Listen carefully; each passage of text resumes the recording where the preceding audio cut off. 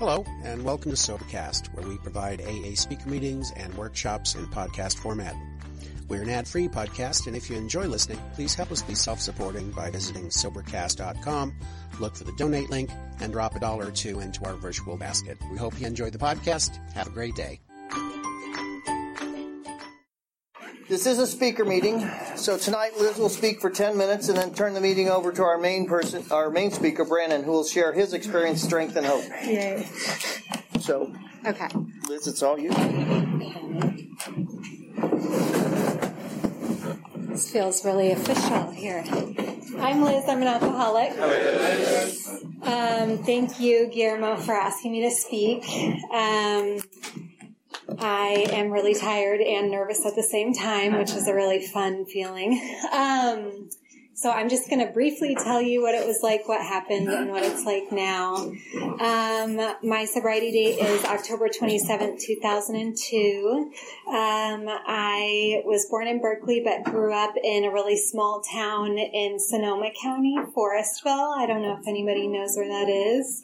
Yeah. And there wasn't much to do there. So I got into a lot of trouble.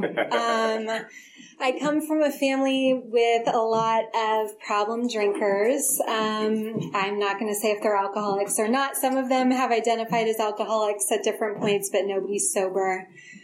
And an example of like the culture of my family is that my grandmother, who is turning 80 this month, she loves drinking.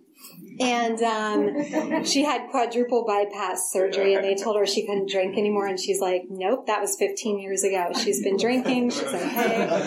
But I go to her house, usually like at least once a month or something, and she knows I'm sober. She knows I'm in AA. And I'll show up with my brothers who drink, and she'll immediately ask if everybody wants to like do a shot or whatever. And she always like feels the need to pour me like a little shot of water. For some reason, I'm like, Mima, I don't care. Like, you guys can do the shots without me. Doesn't bother me. Luckily, at this point in my sobriety, I think when I was newly sober, that probably, would have definitely bothered me. But anyway, that's just like how I grew up. A lot of partying, a lot of drinking. And so when I first started drinking and using, I really thought like, yeah, this is like what people do. This is how people have fun. And I started like drinking and smoking weed when I was in high school, and that was what people were doing.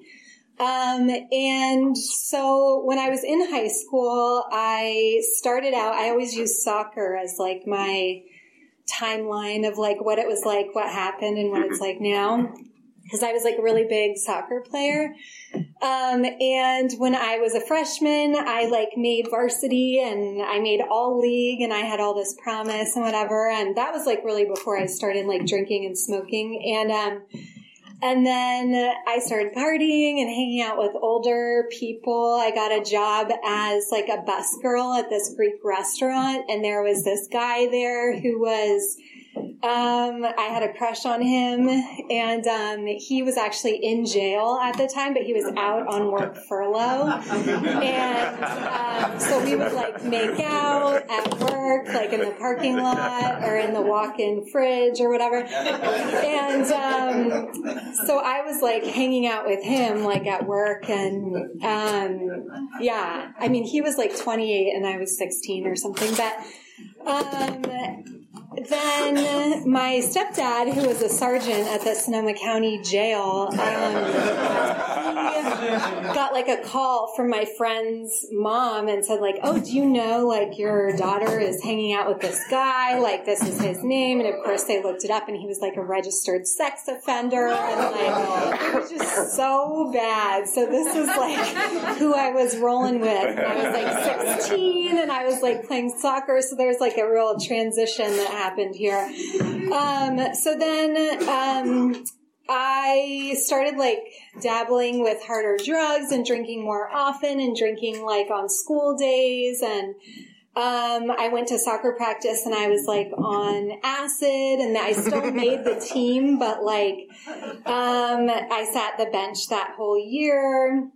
And I think I pretty much made the team because they were like, oh my God, like she had been so good and she contributed so much to the team. We should just like let her stay or whatever. So, that was kind of like the consequences that I was having even at that like early, point in my drinking. And a lot of my friends, like I still have all my high school yearbooks, and a lot of my friends wrote in like my senior year yearbook, like, oh my God, you've changed so much. Like, we can't even believe how much you've changed. That was like what everybody wrote. And I was like, whatever.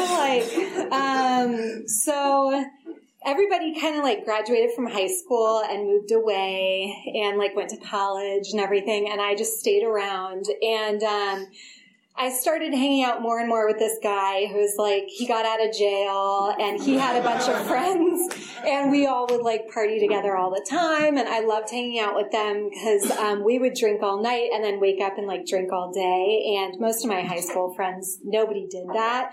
And so I really felt like, oh my God, like these are my people. They're so fun. Like, but they were all still surprisingly like pretty functional. They could like get up and go to work if they needed to. And I think in a lot of ways I'm lucky because I could not do that. Like I would drink and I just could not show up to work. Like I didn't get fired very often because I would just stop showing up, and it would just be like, I knew obviously after like a week of not showing up that I was fired or I quit or something.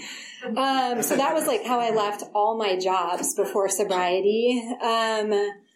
So I think that made it easier for me to see that I had a problem and see that I needed to get sober. The last like big drinking story, I guess I'll tell you, is that just a progression is that after I graduated high school, my dad, who played soccer, was like, you should come play on our team. Like, they're really excited to have you. We know, you were such a star player and all this, which you know where this is going. The night before the game when I was supposed to join them on the team, I like stayed up all night. I was drinking, doing speed and like doing heroin, and I showed up and I had like no sleep at all. And I showed up to play and was just like barfing all over the field, and like I couldn't play at all.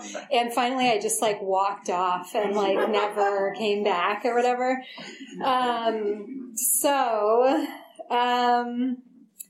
At some point, like, I realized, I think that it wasn't all fun and games, and like this wasn't normal, and I had a moment of clarity. I was like staying on a friend's like love seat, not even a couch, but it was in like a renovated barn, and like there were bats flying in and out of this barn. I was like hiding under a blanket, like, because I thought the bats were going to bite me or something. And I just felt like this is not like the fun story that I've been telling myself. Like I really did think like this is an alternative lifestyle. It's like people just don't know. Like we stay up all night and like I don't know what I thought we were doing, but like playing music, like renovating rooms. Like I don't even know what we were doing, but we were really creative, I felt. And so anyway, I think I really saw my life for what it was, which was like I had not left this tiny town that I grew up in. I had all these dreams of stuff that I wanted to do, and I hadn't done anything. I couldn't even keep a job. Like at this point, I was still trying to get like waitressing jobs, and I was showing up late to the interview. And I remember I was like 18, or I guess I was probably 19 at this point, and they were like, oh, like, do you know about wines? And I was like, not really, but I love drinking wine or something. And then like, I was like, oh my God, even like in that state, I was kind of like, that's probably not a good thing to say when you're like 19 and you're not even supposed to be drinking. Like, so I guess I was like getting little glimpses of like reality. So I remember calling my mom, and I was still covered under her insurance. And I was trying to like go to the junior college at this time, and I'd start out really strong, and then I'd drop out of all the classes. So I went to rehab, and I remember when I walked in, I felt like, oh my God, like I've really fucked up now. Now I've like admitted I had a problem. I'm in rehab. I can't like get out of here without everybody knowing. And like people had tried to have interventions with me, like when I was in school, like teachers and my parents, and I was just like, I never admitted anything. And so this was like a big turning point.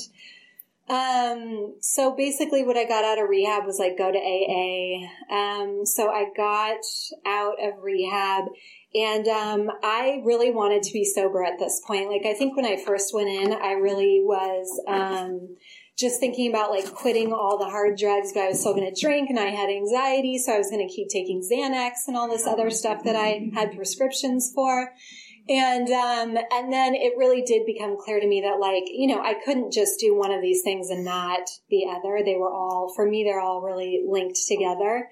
So I got out of rehab. I met a guy in rehab and we were together, for a while, like a couple years. And, he was a really hardcore addict and alcoholic also.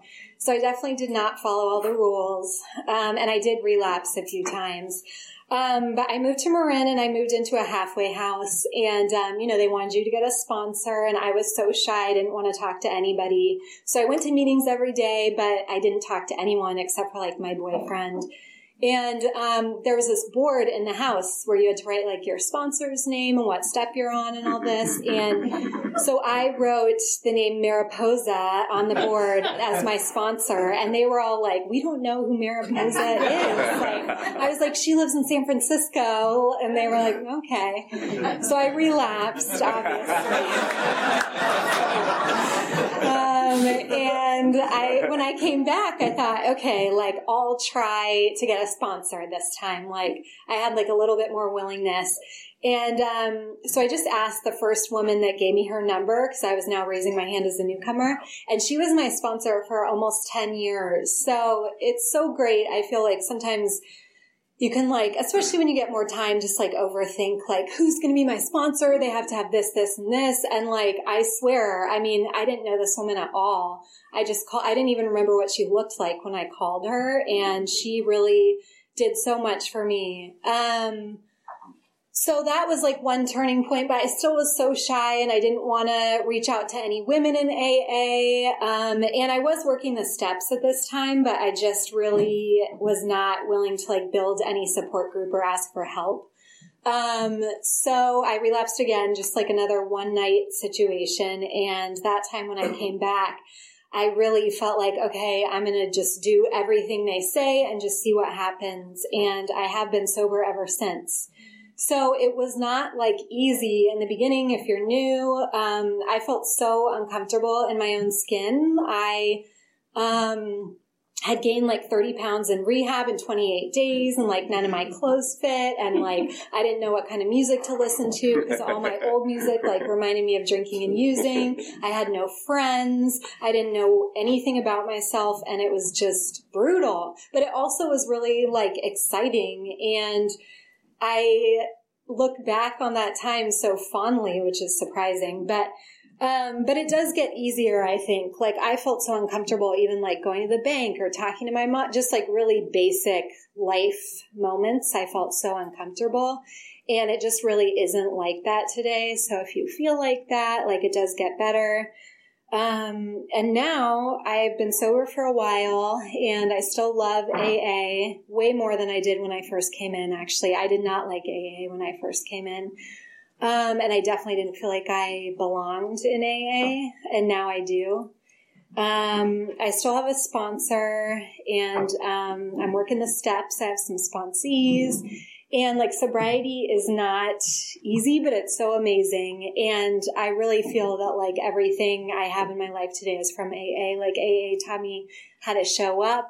Like I said, I couldn't even show up to work.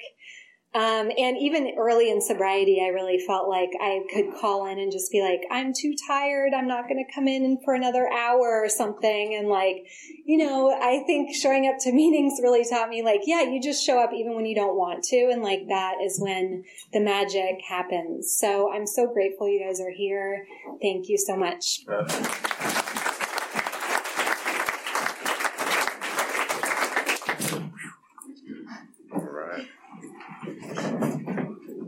All right.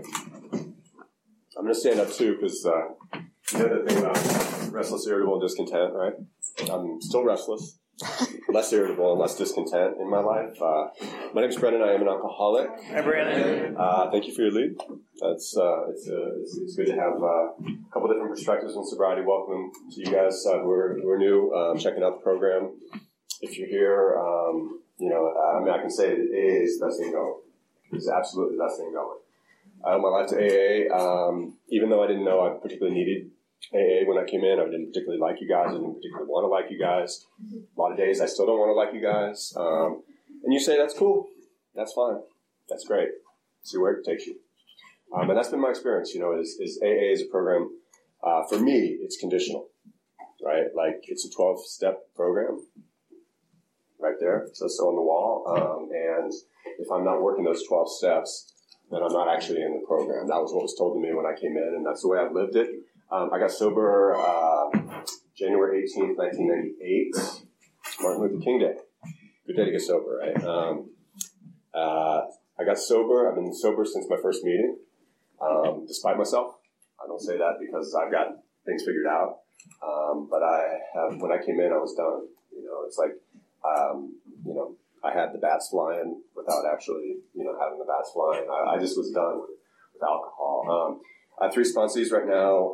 I have a sponsor, Bill. I don't call him as much as I should. I'm working step 4 right now. I don't have a service commitment. My home group meets tomorrow morning, 9 o'clock, House Street. She'll be there. Maxwell will be there. Everybody's invited. Thank you for asking me to speak. Guillermo goes to the 9 o'clock meeting as well. So that's the basics. As I say, I got sober, and I still don't understand how I got sober. Like, nobody in my family has at the time was in AA.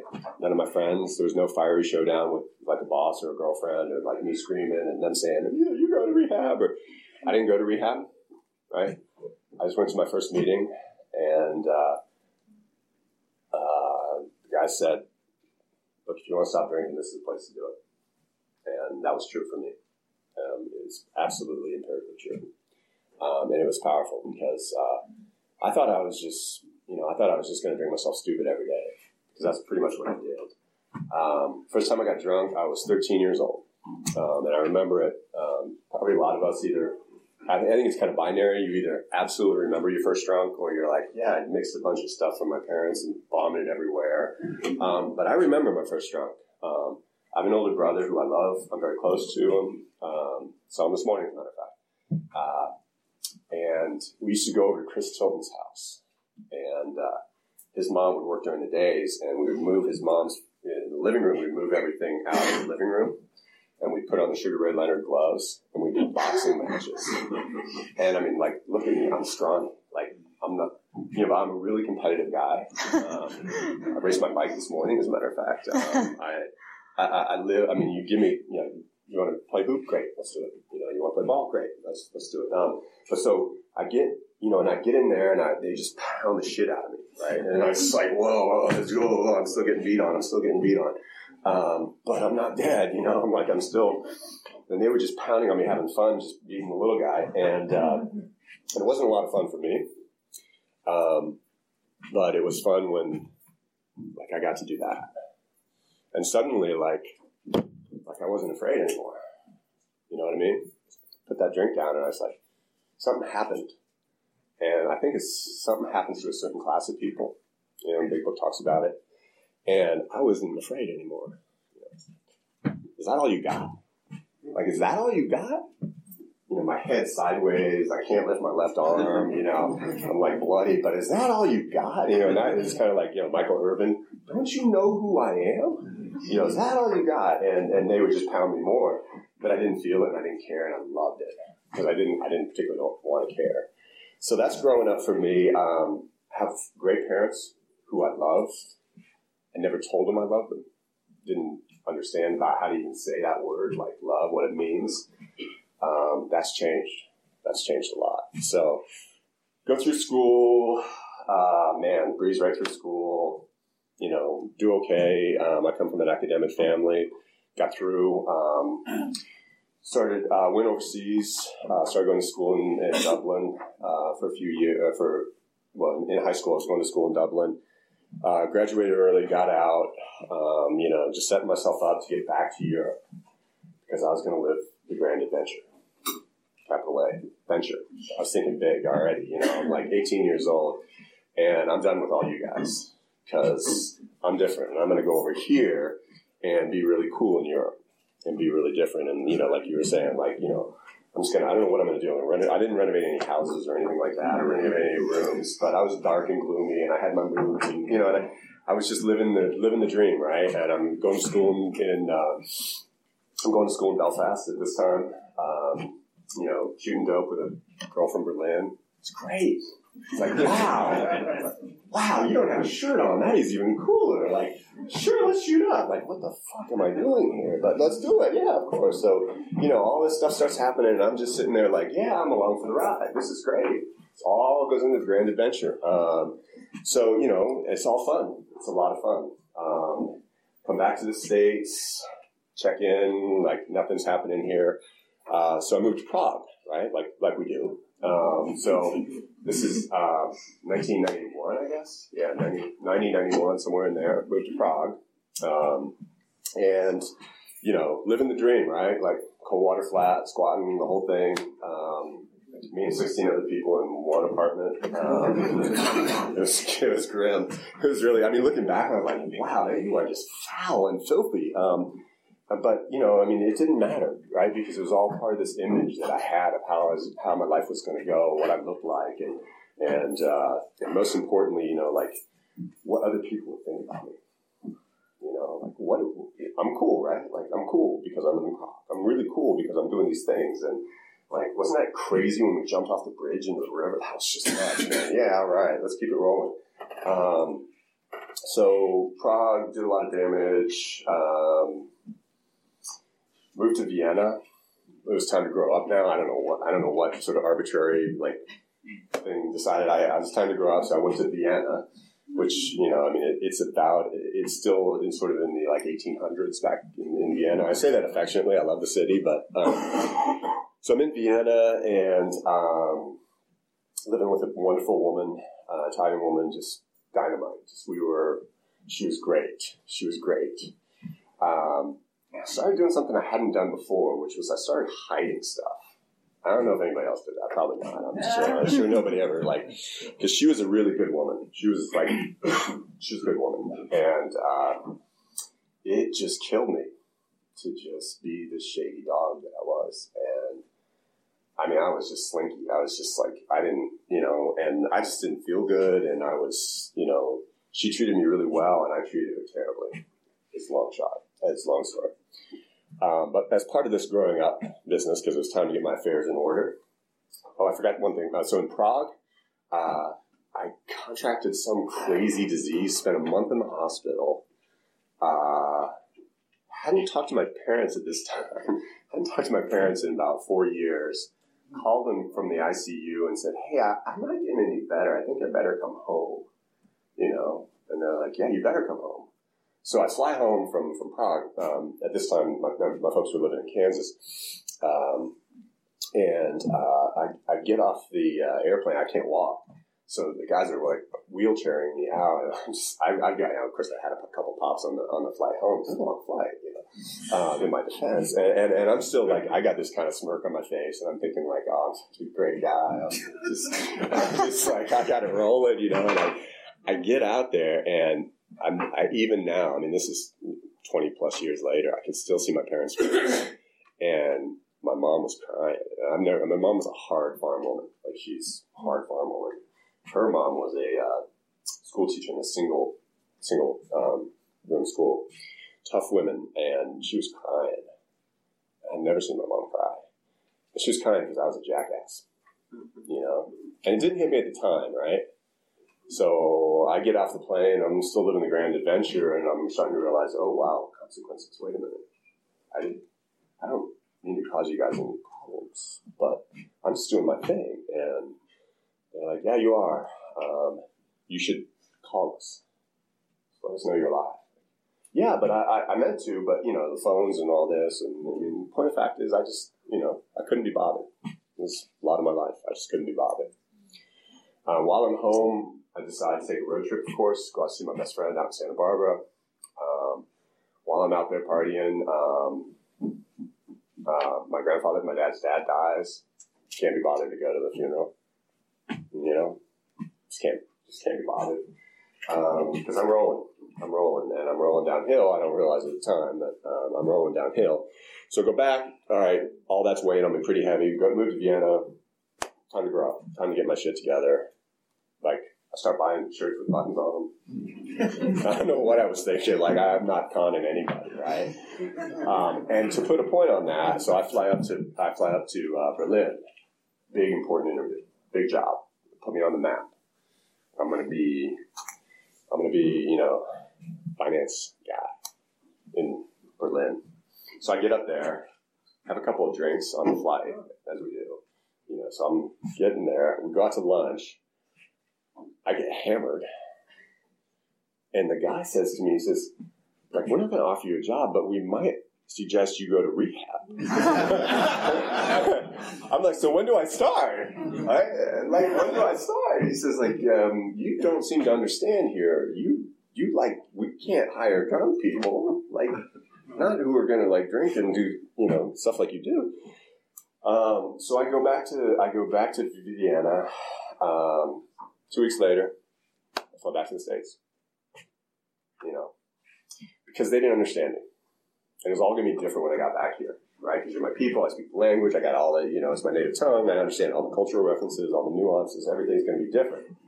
And I'm certainly going to be able to put my stuff together, wear button-up shirts, and, take over the world, pretty much.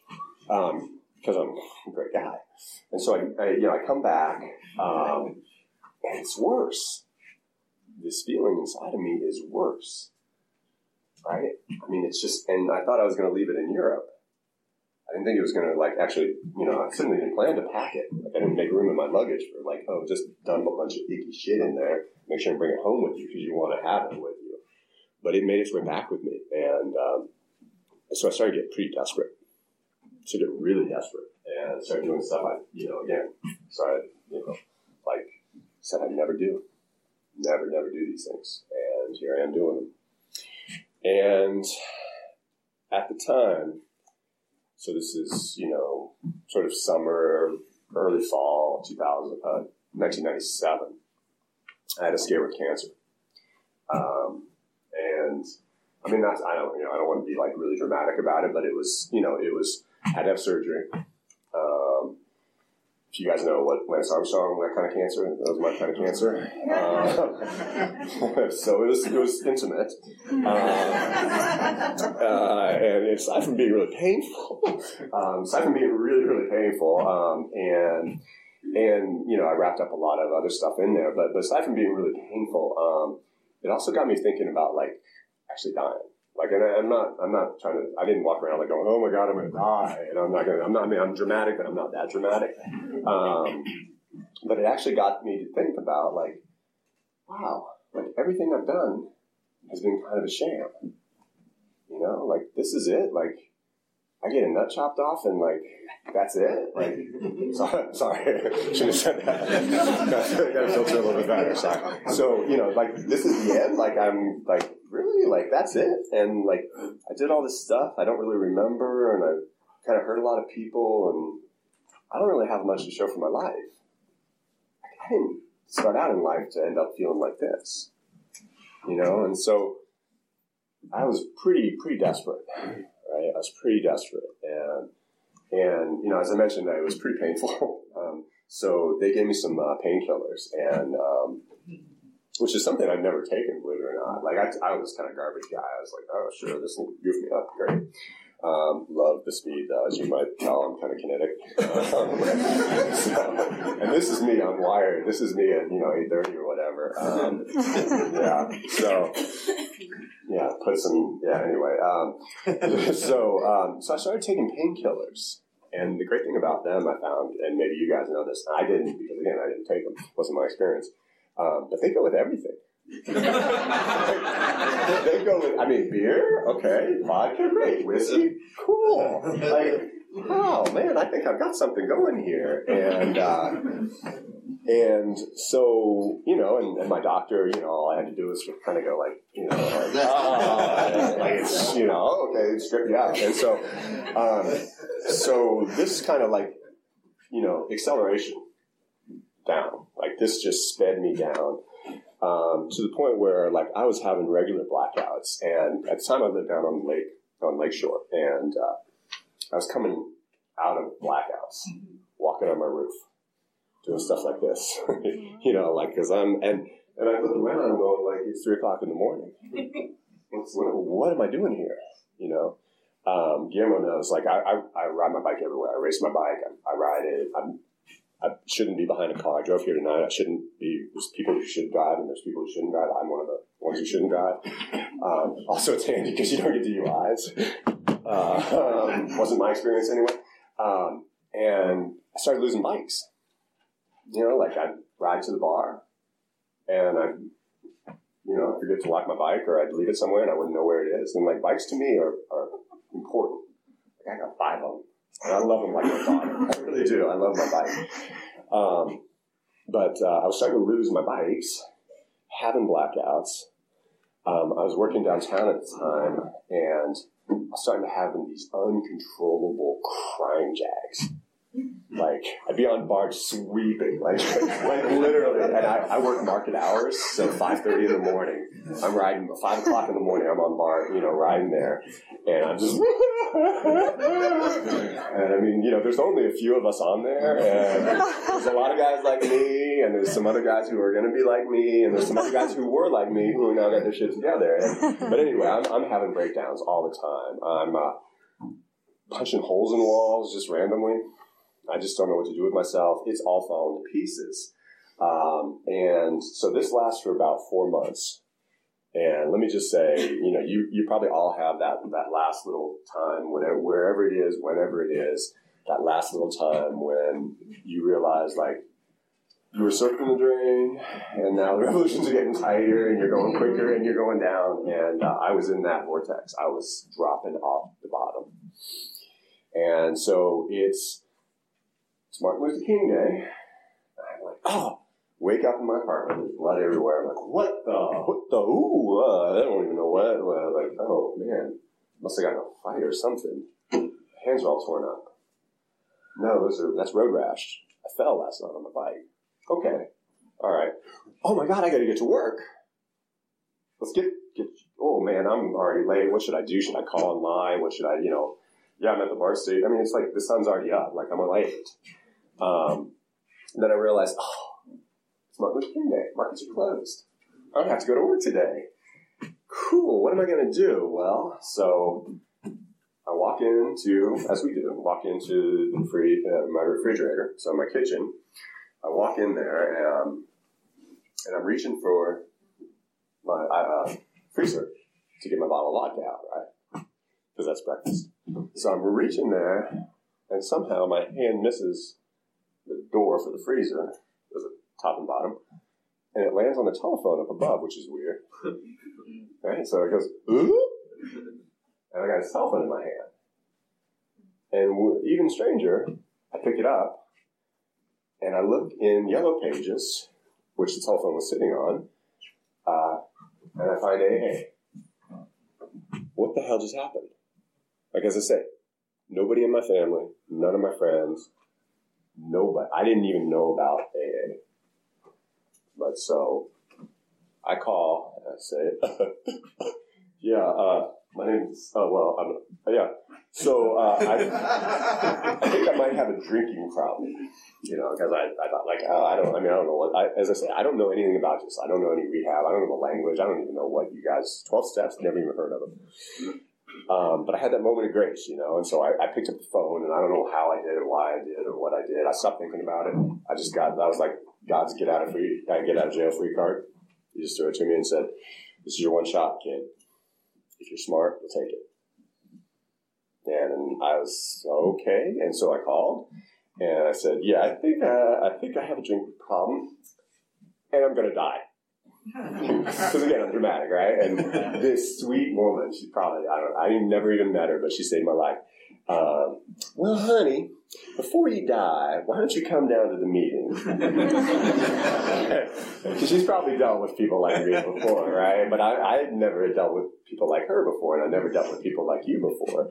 She said, there's a meeting at Central Office, 2910 Telly, the old Central Office, at noon. Do you think you can get there? And I said, yeah, I can ride my bike over there. I can make it. Oh, I lost my bike last night. Damn. I can walk over there. I'll be there. So that was my first meeting, And my first meeting was, let me just Sorry, in the back you can't see this, but this is me at my first meeting. I sit down, I start shuffling my feet, and I start crying. And by the end of the meeting, there's like this sort of like Lake Shasta size reservoir of tears, because it just started coming out of me. And I mean, I was embarrassing. I mean, I was embarrassing even to me, and that says something, but I was just, I didn't hear a single word. They passed the basket, and it like made a big bump around me. I was afraid about getting their money wet. I mean, it was bad. So I'm just sitting there, you know, and I'm just crying and shuffling my feet because I didn't know what else to do, right? And I did that for about 3 or 4 meetings. As I say, I got sober on a Monday. By Sunday, I was pretty crispy. I don't know if anybody else has felt that way. When you're sober and you don't have a program, and you're kind of walking around, or at least I walk around like this. And my wife says, "Wow, you're setting your jaw." I'm like, I'm ready to do battle. Like, I like, wow, how did that happen? And so, you know, then people would come up and go like, "Hey, Liz, how's it going?" "Oh, it's going great. Fucking, it's so good. If it gets any better, I'm gonna die. This is great. I would so much rather be feeling this way than just have a nice, good, God blessed, you know, drink of vodka right now. Yeah, this is great. This is great." So Sunday night, again, I'm just hanging on, like, literally, like, I still haven't really even understood you guys talk some other language that I just didn't understand at the time. Because I'm a little jittery and I'm a little shaky, and as I say, I weep a lot, or at least I used to weep a lot. So I'm there, and Sunday night, the guy says to me, "Who's your sponsor?" And I say, "I don't have one." And the guy says, "He's your sponsor." This is 5 days in, and my sponsor, the guy who got me sober, the guy who's got his third strike. That happens. But he gave me the big book, and we worked the steps. I did my first 4-step, 20-some days sober. Was my experience, right? Started making amends, probably, 40 days sober. I was in the program. I didn't have any reservations about not drinking. I had lots of reservations about you guys. I still do. I had lots of reservations about the steps. I had lots of reservations about this, but this was my only alternative, right? I couldn't stay sober any other way, right? And I knew I needed to stay sober. I had to stay sober because I couldn't go back to what I was doing.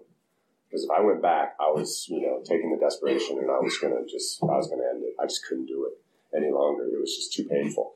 So my sponsor said, "Great, there's a program of action." So we got into the steps. We did the first 4 steps right away. I sat up on the hill over the cemetery up in Oakland. I told them all this really, really important stuff. Really important stuff. Like, I prefaced everything by saying, like, "Okay, so this is a good one." And he says, "Okay, knucklehead, like, just read me your list." And I started to get this inkling, this just vague idea that, like, maybe I wasn't so important. And maybe I wasn't so important. And that has served me pretty well throughout sobriety. And so we started working the steps, and I got a service commitment right away. As I say, I don't have one right now. I have 3 sponsees who I work with pretty regularly. I do stay involved in the program. And I have to say, the program, I have yet, in 18 years to kind of come across something that isn't really shored up in the program. And what I love and what I still remember, anytime I talk about, like, early sobriety, I always think about the doctor's opinion, right?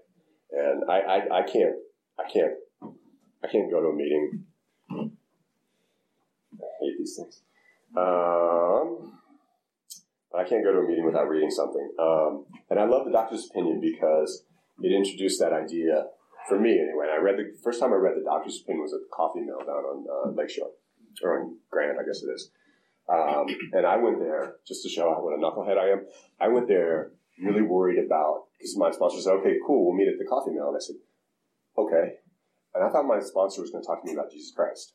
Like, that's where I was. I was like, what if, he was Jewish? But never mind. So, it probably wasn't going to come up. But I was really worried he's going to, talk to me about this. And he says, okay, so crack open the book.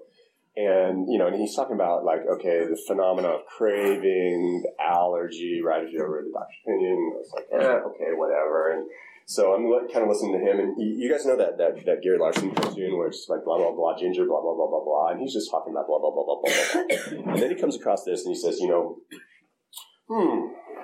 men and women drink essentially because they like the effect produced by alcohol. Hang on. Stop right there. Read that to me again.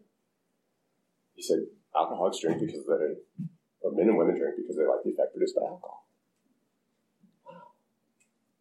Never even thought about that. Why did I drink? Because I like the way I feel. Cool. Okay. Go on. The sensation is so elusive that, while they admit it is injurious, right, like bloody hands, for example, they cannot, after a time, differentiate the true from the false. Breakdowns on Bart. To them, their alcoholic life seems the only normal one. Everybody punches holes in walls. Okay. They are restless, irritable, and discontent. It's like, oh, man, where did you guys come up with that? How did you restless, irritable, and discontent? Right? And that was me. And, I think, my opinion, what I've seen is, different parts of the program. I call them kind of milestones. But different parts of the program, whether it's steps, speakers, fellowship, whatever. But there's something there that cements us, or that keeps us in a chair when kind of I like vodka, right? I do. But there's something in here that keeps me here. And what it is it's stuff like that, right? Because it tells me that I like the effect produced by drinking, but I can't do it safely, right? So again, this program is conditional, right? I can drink all I want. I just can't do it safely. And I have enough evidence to where I said, yeah, that's true. It's true for me. I don't drink safely. Okay, knucklehead, don't drink. So the doctor's opinion, and there's a reason, again, if you know Bill Wilson, his story comes after the doctor's opinion. Bill Wilson was not a shy and retiring person. He did not cede ground graciously. But he thought it was so important to put Dr. Silkworth's preface in front of his own story that actually leads it. The other thing I love about the doctor's opinion, and this is where I was when I came into the program, is it doesn't ever mention the word God. It talks about a psychic change. And that to me was a lot more palatable when I came in. Because my psyche was all screwed up. I could sign off on, you guys said, hey, you need to change your thinking. You need a psychic change. But if you would have told me, I need all of this God stuff, right? Right now, I can tell you, and I, in quick order, came to understand that, God is the most important thing in my life. Full stop. No conditions. No explanations. It is. That said, I don't even know what God is. I have less of an idea now than I did 18 years ago. That's my experience. But I know God exists. All I got to do is remember the trajectory of my hand, vodka, telephone, call for help. That's not me. How's this happening? And everything else followed. That was a moment of grace. And it tells me in the big book, it says we get sober by circumstance rather than virtue. And that's something that I hold on to, right? Because I didn't do anything to get that gift of sobriety, right? I'm a dumb kid who made a lot of mistakes and burned a lot of people, did a lot of stupid things, and I still get to be sober and have this great life just by doing a couple simple steps, by talking about some stuff that maybe I don't actually really want to talk about. I'd rather not, But in the end, like, if that's the trade-off, I'll take that trade every single day. If I have to write some stuff because I'm so angry at my wife, my boss, whatever, whoever, some random person on the street, if I have to write about that and do an inventory about that, rather than just saying, oh yeah, because that solves it in the moment. And next thing I know, I'm in Mexico with a bunch of hookers and a bunch of blow. But you got something crawling on you. Okay, you know that. All right. Scared. Sorry. It's just a little animal up here. But like we can't drink safely. Right? I can't drink safely. I'll speak for myself. I can't drink safely. And that's been my experience. And so the real simple thing is well, just don't drink. That's what I needed to hear. That's what I needed from you guys. When I came here, is like, just don't drink. And here's how. The first 164 pages lay out exactly, tells me in the preface, it tells me precisely how we have recovered from the seemingly hopeless state of mind and body. Precisely. Like, they toss around a lot of modifiers in the big book. Rigorous honesty. I'll settle for honesty. But no, you got to be rigorously honest. You got to, we're going to show you precisely, and that's been my experience because I have recovered. Like Liz said, during hers, like, I don't ever look at a shot glass and like elbow my 8-year-old out of the way to grab it. Right? So that's recovery right there, because I would have. Or like, yeah, good night, honey. I'm going to just go for a walk. And you know where I was going. And she's, oh, sweet, sure, great. Go stretch your legs. Go enjoy the night air. I'm like, no, I'm going to a dank, dingy place, and I'm going to get fucked up. Because that's the kind of stuff I do, without this program. And so, for me, if you're new and you don't understand the program like me, I don't see anybody crying here tonight. So, I don't know, maybe I shouldn't have brought that up. But, listen for the similarities. If you got arrested in Bulgaria. Anybody? Okay. So, listen for the similarities. But, the similarity is we all have a program. The difference is do you do the work? Because we have a daily reprieve based on the maintenance of our spiritual condition. That's the condition, right? I either am working the program or I'm not. And for me, I'm a binary person. Like, I'm either getting closer to God or I'm getting closer to drink.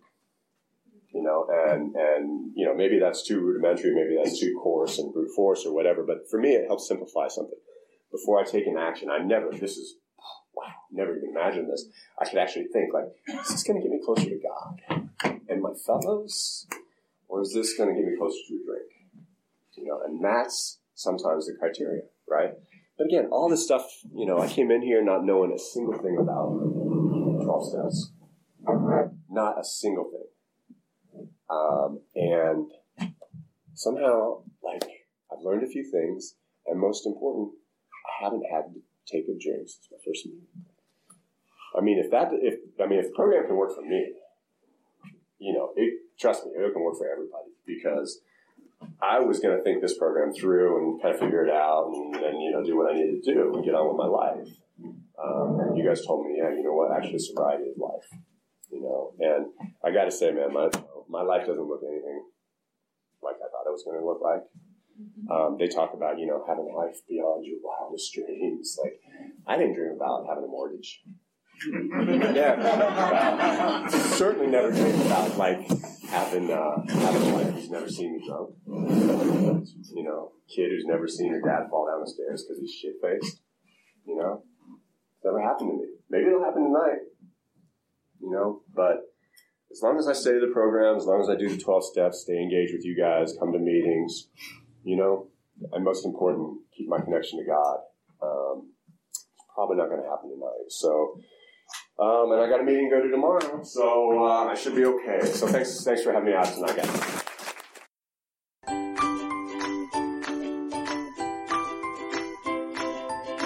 Thanks for listening. I hope you enjoyed the podcast. Sobercast is ad-free, and we'd like your help in order to keep it that way. So if you'd like to help us be self-supporting by pledging $1 or $2 a month, visit Sobercast.com and look for the donate links. Thank you very much.